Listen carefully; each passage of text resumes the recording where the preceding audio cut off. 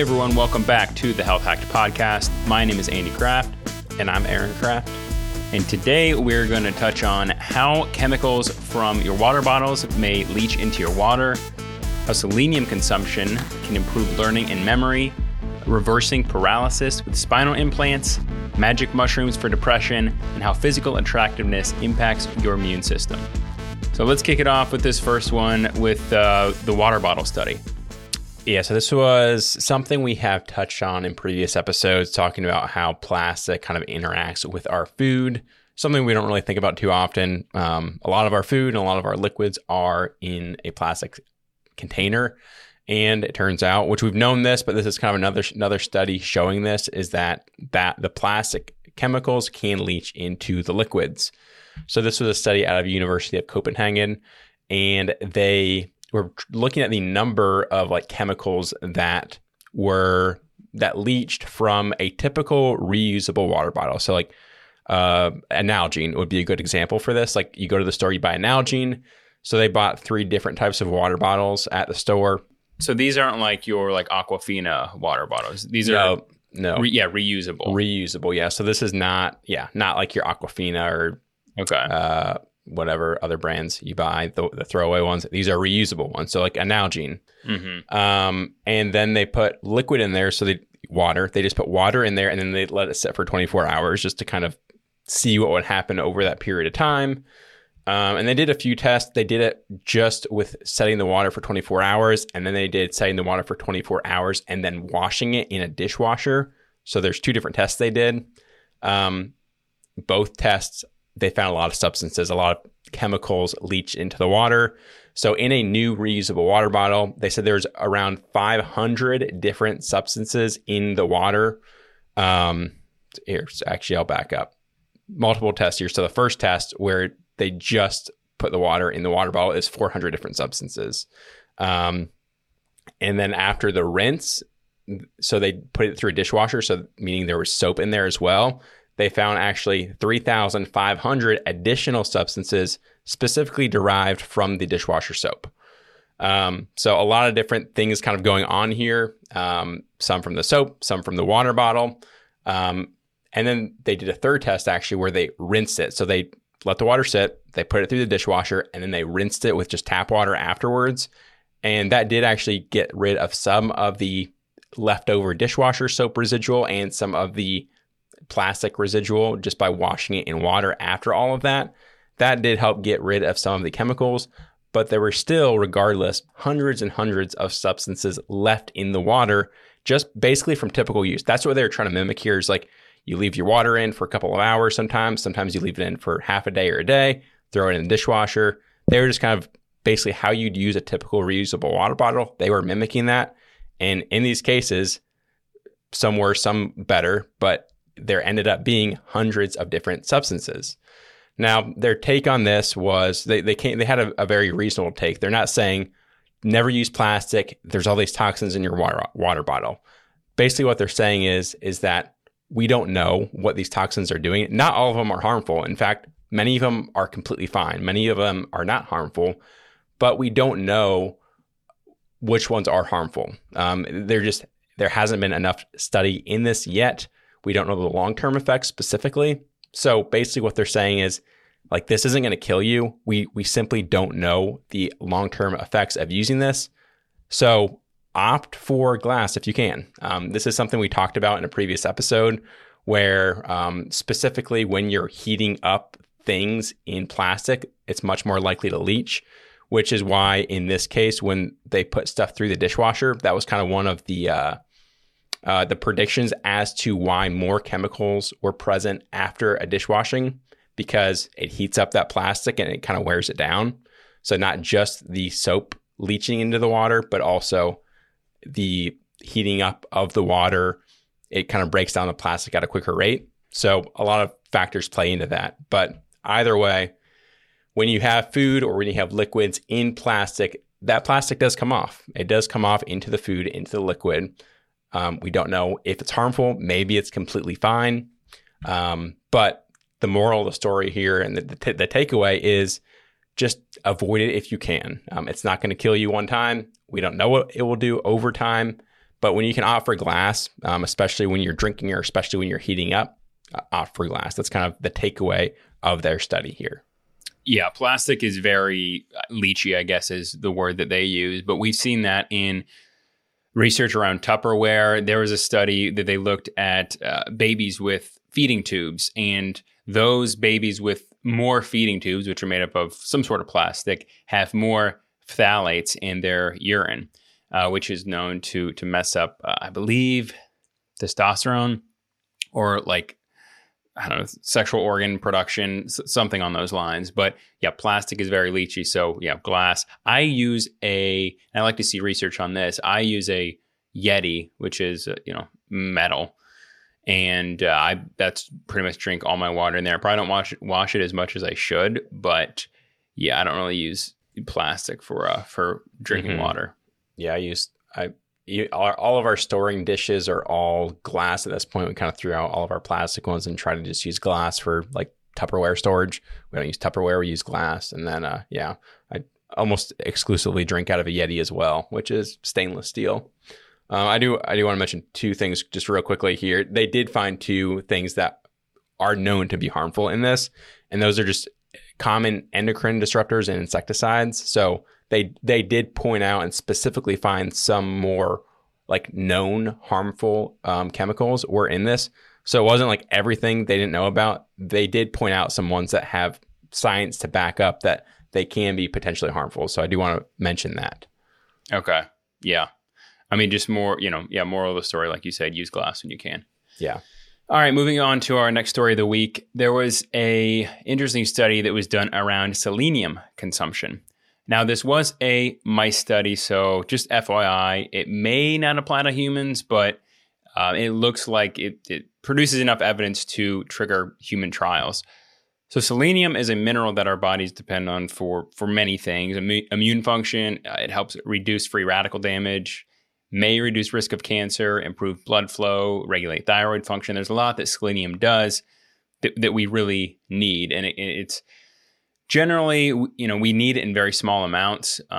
Some we get through our water, very little, but it's like in Brazil nuts, fish, like salmon and tuna, eggs, liver, sunflower seeds. And generally, those kind of foods, that's enough to get what we need. Deficiencies are pretty uncommon, but like some people with HIV or with Crohn's really struggle to absorb selenium, so they may need to supplement. So that's a little bit about selenium. We're going to come back to that. There's been some research around how, and this is really what stemmed this study that I'm going to talk about, is how exercise can induce hippocampal neurogenesis. So the hippocampus is part of the brain that's responsible for learning and memory. Neurogenesis is the creation of new neurons. So hippocampal neurogenesis produces younger, healthier hippocampus, helps your brain work better at learning and memory. So what they found in this study and led to this study I'm going to talk about, they found that mice who were subject to exercise for 4 days had better production of these proteins in their plasma than mice who were sedentary. The most significant protein they found was selenoprotein, which is needed for maintaining selenium levels in the brain. They also found that this protein helped promote neurogenesis in the hippocampus. So that study concluded exercise can help with hippocampal neurogenesis. So in this more recent study, they wanted to see, all right, what about exogenous selenium? If we give selenium supplementation, would that do the same thing as exercise? And so they had mice supplement with selenium for 28 days, and they found that selenium supplementation increased hippocampal neurogenesis. It mimicked the effects of exercise through dietary supplementation, reversed cognitive decline associated with aging, and through this, they think that this could be a therapeutic solution for elderly people. And they even performed, so not only did they look at the neurogenesis activity in these mice, but they also performed memory tasks on the mice after the selenium supplementation. They were using older mice, 17-month-old mice, and they put them on this rotating platform that had a shock zone. And over time, the idea is that these mice learn where the shock zone is. I know it's kind of sad, but selenium-treated mice were significantly better at avoiding the shock zone. And so it seemed to, significantly, so that they attributed that to the selenium supplementation and the neurogenesis in the hippocampus. So they conclude that given that selenium is cheap, it can be readily available in dietary supplement. Side effects are minimum. You have to consume a lot in order to like overdose on this kind of stuff. That this should be something that we look at for elderly people. Now, I've never had my levels tested. I looked at our Inside Tracker reports. I looked at some of the blood work we've gotten in the past, and selenium was not on there. The recommended daily allowance for people, the recommended daily intake for adults is 55 micrograms a day, so very small amounts. I eat a lot of fish and eggs, so I'm not worried about it, but I don't know, maybe something that I get in my next appointment would probably be great for older people to look at. And, I think these are things that we just don't talk about. It's one of those things that if you're deficient, it could have some severe consequences, but we just assume that everyone's okay, so we don't test for it, we don't look at it. And then anytime we make changes like that, it's always reactive instead of proactive. So maybe something to look at, especially if you're older.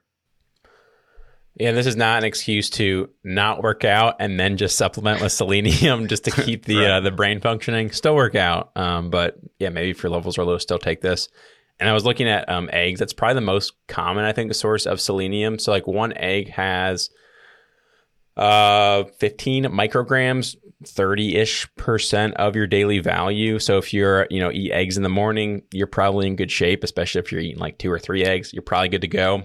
It isn't only in the yolk. So like if you're eating egg whites, you're probably not getting any of the nutrients. But if you just eat 2 eggs a day, you're probably getting your dose of selenium in.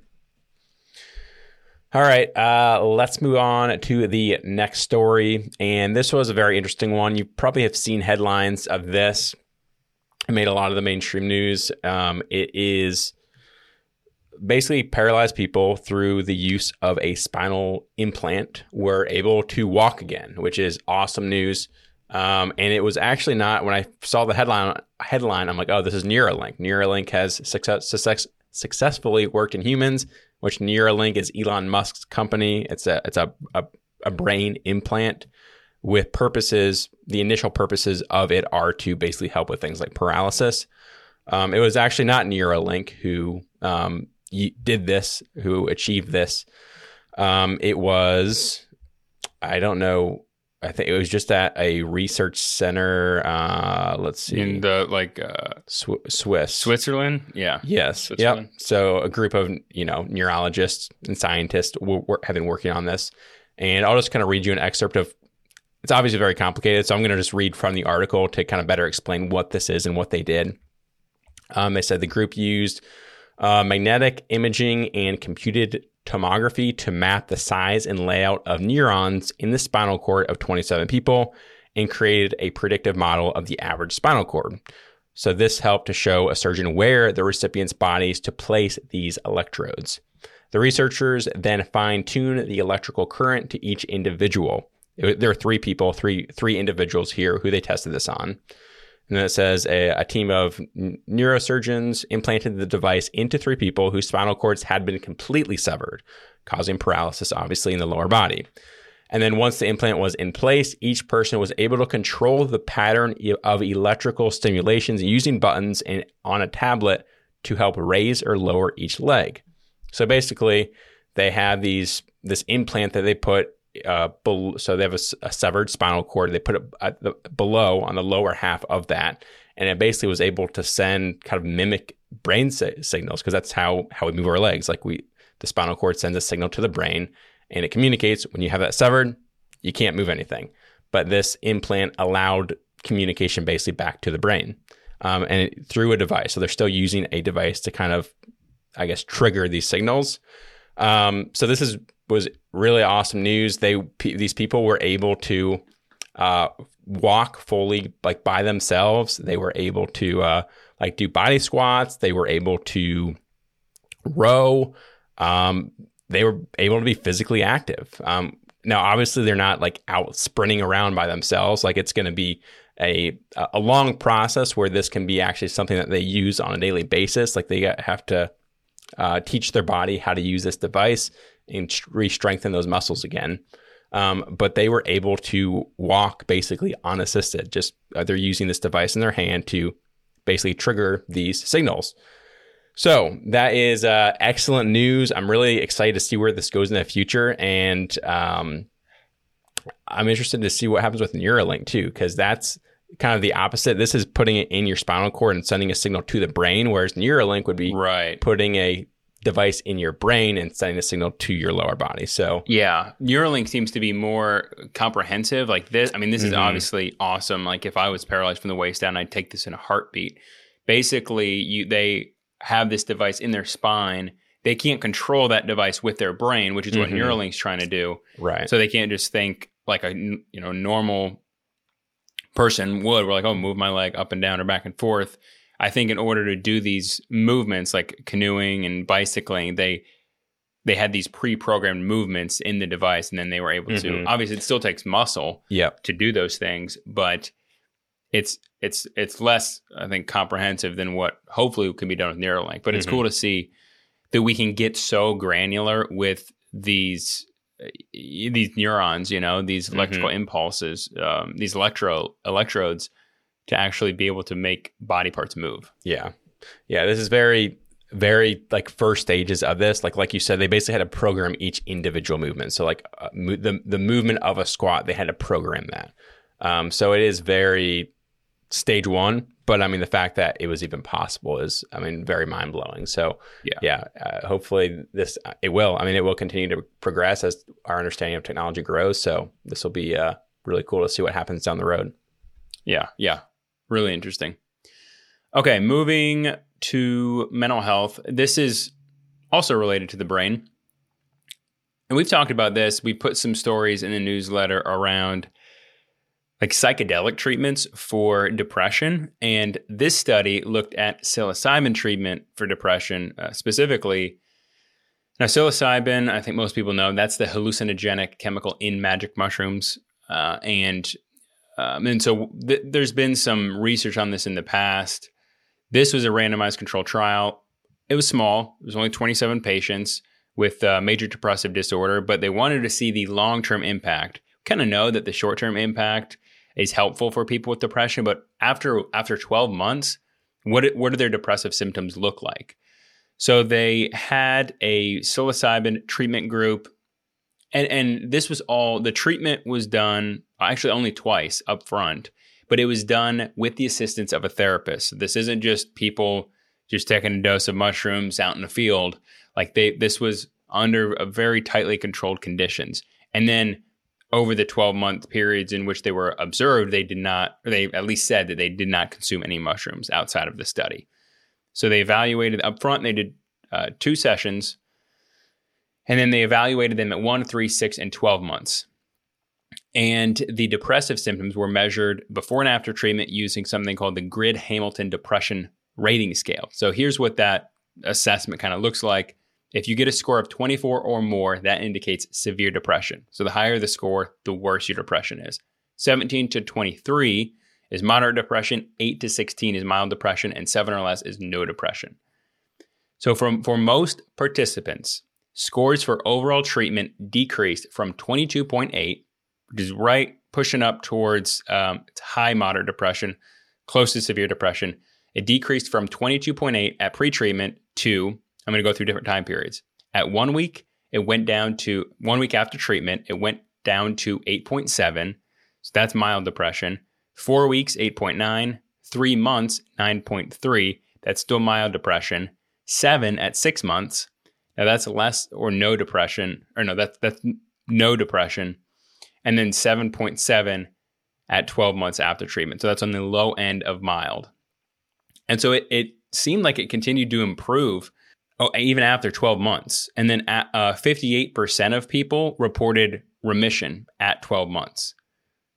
Again, this was not done for 12 months. Treatment was not done for 12 months. Treatment was done only twice up front. And then after 12 months, it seemed to still be effective. And there were no long-term side effects noted. One of the researchers said, psilocybin not only produces significant and immediate effects, it also has long duration, which suggests that it may be a uniquely useful new treatment for depression. And this is very different from your traditional antidepressant, where you have to take it pretty much chronically. You have to take it permanently, and it can have some real bad side effects. Now, I'm not saying you should go off antidepressants and just take magic mushrooms. I'm not saying that at all. I'm just saying that this could be eventually, if there's some more research, a good alternative to antidepressants.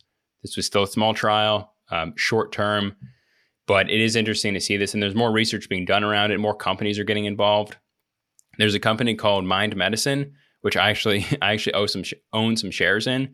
The Shark Tank guy, Kevin O'Leary, who's a big investor in MindMed. It's a biotech company working on developing like psychedelic pills that are specifically for mental health. It's in clinical trials now for anxiety.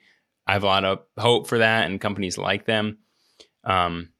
It's very interesting. It's good to see that there are alternative treatments being researched. So for the 2 upfront doses here, were those micro doses or were they full on doses? Like were these full on trips or were they mild trips or mild side effects afterwards? That's a good question. I wasn't able to see like how much they gave them. Okay. It did not indicate that it was a microdose. Normally that's specifically called out in a study. Mm-hmm. I believe these are like full on, psychedelic or hallucinogen induced trips. Okay. But they are during that time, they're under supervision of a psychologist. Under supervision. And then actually they had, before taking the dose, they had 6 to 8 hours of meetings with treatment facilitators. So they were very, they didn't take it lightly. And I think that's, when we hear studies like this, people are like, oh, I'm going to go take magic mushrooms to help depression. I think it really should be done in combination. If you're using it for mental health, it should probably be done in combination with somebody that's trained in that. Mm-hmm. Yeah. I mean, those numbers are crazy. So from 22.8, which is close, it's high on the moderate scale, almost severe. And after 12 months, 7.7, which is on the lowest end of mild. Like those are great numbers. So that's right. Awesome. Yeah. After a full year. So we'll see where that goes. Okay. So I saw an interesting story this week that I wanted to share. It's kind of disturbing. So if you have kids, you may want to fast forward a few minutes. So in Kansas City, Missouri, police responded to a call from a mother who said that she was concerned someone was trying to harm her. She told police that she believed the devil was trying to attack her. Obviously, they asked her about mental illnesses. She said, I don't have any mental illnesses, and then hung up the phone. So the police go to the house to check on her. They find blood leading up to the door. They hear the woman inside singing, and when they knock, she just kept singing even louder. And then one officer looked in the window and found a child's severed head. And this is brutal. So just if you're squeamish, just fast forward this. So they knock down the door, find the woman, detain her. They find the child's body, and then they go in the basement and they find a dog that had been decapitated as well. And basically what had happened is this lady, this mother, decapitated her 6-year-old boy and dog and said that, the devil told her to do it. And this is very, very alarming. And really what I take away from this is that this is what happens when you don't have proper electrolytes.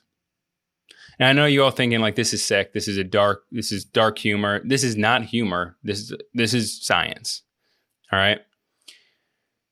Electrolytes serve a very critical function. They help with almost every cellular function in the body. Without electrolytes, we cannot function. Your brain cannot function. If you don't have electrolytes, your brain doesn't have the fuel it needs to work properly. If you don't have electrolytes, you start hearing the devil. If you don't have electrolytes, you decapitate your son. So we have a good solution for this. Pre-mixed drink called Element. You just mix it in your water. It's 1,000 milligrams of sodium, 200 milligrams of potassium, 60 milligrams of magnesium. Perfect balance of electrolytes. Just throw it in your water. Great flavor, citrus, raspberry, orange. Go to drinklmnt.com/healthhack to get yours. Don't be that mom or dad or that uncle or that person that just loses it and starts decapitating people. All right. Fuel your brain with electrolytes so this doesn't happen to you. drinklmt.com/healthhack. All right, on to a lighter note now. Let's go into our next section of the episode here. Let's go on to the fail of the week. Andy, I think you had a very interesting article here talking about how immune function relates to physical attractiveness. Yeah, this is more of a lighthearted one. So this section, I feel like this not so fast fail of the week section is always like about diet or COVID. I found a different thing. I wanted to switch up a little bit, and the study and a lot of the articles basically touted this as attractive people have better immune system. New research reveals. One of the articles said, it turns out beauty may be more than skin deep. Attractive people actually have better immune systems. So this study, what they did is they took 159 volunteers. They took photographs of them, male and female, with neutral faces, no makeup. And then they took blood samples to look at their immune system health. And then they took another like almost 500 volunteers. And then they were asked to rate the attractiveness of these people, of the first group. And what they found is that the people that had the highest scores, aka the most attractive, also had better immune systems, higher white blood cell counts, more efficient natural killer cells, which are a huge part of the immune system, and lower plasma bacterial growth. And so there's a high correlation between these two. Those that were more attractive had better immune systems. And so one of the authors of the study kind of was pushing this idea, saying, people go out to bars, they look at someone, they look at the attractiveness of someone, and if that ranks high in terms of finding a mate, then they're dismissed as being shallow. But really, they're just following their instincts to find a high quality mate. Okay, that may be true.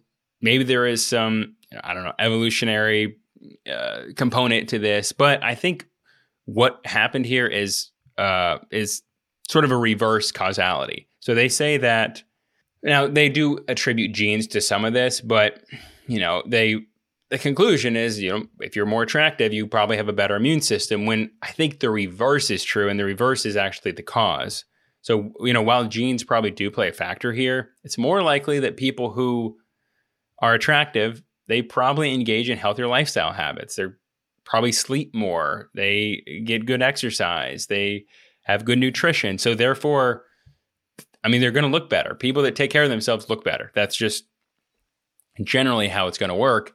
And so as a result of those healthy habits, not only does that make you more attractive generally, or I guess I should say what society views as attractive, let's just say that.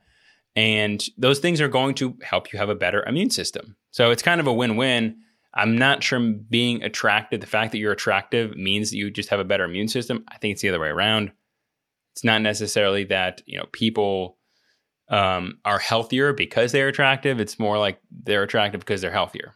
So it was an interesting one. There's I saw it shared a few times, and it's a clickbaity claim, but I think there's a more logical explanation for this as opposed to just, purely your looks. Yeah, and that makes a lot more sense, that people who are engaged in healthy lifestyles generally are because those healthy lifestyles make you typically physically more attractive. Right. So yeah, that makes sense. That's a good one though. Good one to end on.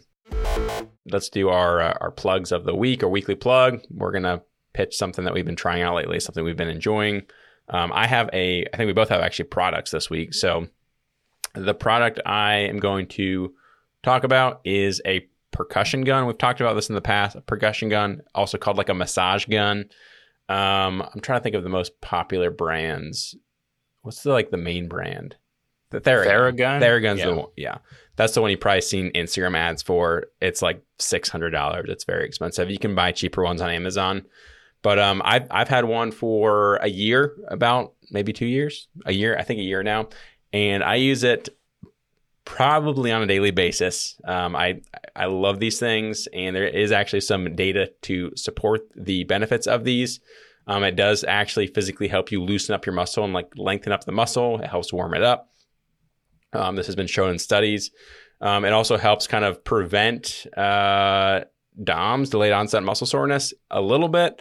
I used it this weekend on Saturday morning. I ran a 10K, which for me is a lot. I don't run. I'm not a runner. So running 6 miles was a stretch for me. So right after the race, I use this, actually before and after the race, I use this gun, and I'm still sore. I'm not going to say I'm not sore at all, but it does significantly reduce your soreness the next day, especially if you really push yourself to the limits. So after a workout, using this to kind of keep those muscles loosened up, not let them stiffen up, or even using it before a workout to loosen up your muscles is it's a huge help, especially if you don't want to pay for a full body massage.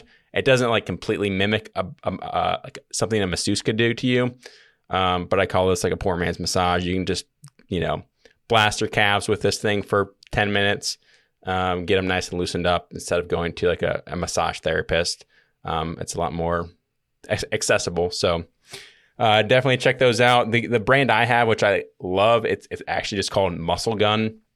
It's much more affordable than Theragun, but it has like the same the power of it, the motor of it is equivalent to the Theragun. So I highly recommend that. Theragun's nice too, if you can afford it. And then Amazon has plenty of great alternatives as well. Yeah, I got one for Amazon, whatever, their big deal day. I got one, and I love it. It's good. Yeah. All right, my plug of the week is Thorne Aminos. So we mentioned Thorne on here a few times, and they have a powder, like a berry powder that is all the essential amino acids. And it tastes really good. There's no sugar or anything in it. So a lot of people, especially in the weightlifting community, people put so much focus on BCAAs, which are branched chain amino acids, and it's just 3 of the 9 essential amino acids. They're good. Like BCAAs are good, but if you're just consuming BCAAs every day, that's leucine, isoleucine, and valine. You're missing out on the other 6 amino acids. Now, ideally, you have a whole foods diet. You're getting all 9 essential amino acids from your food. It's called essential because our body doesn't make it. Our body does not make it itself, so we have to eat it. We have to get it from our diet.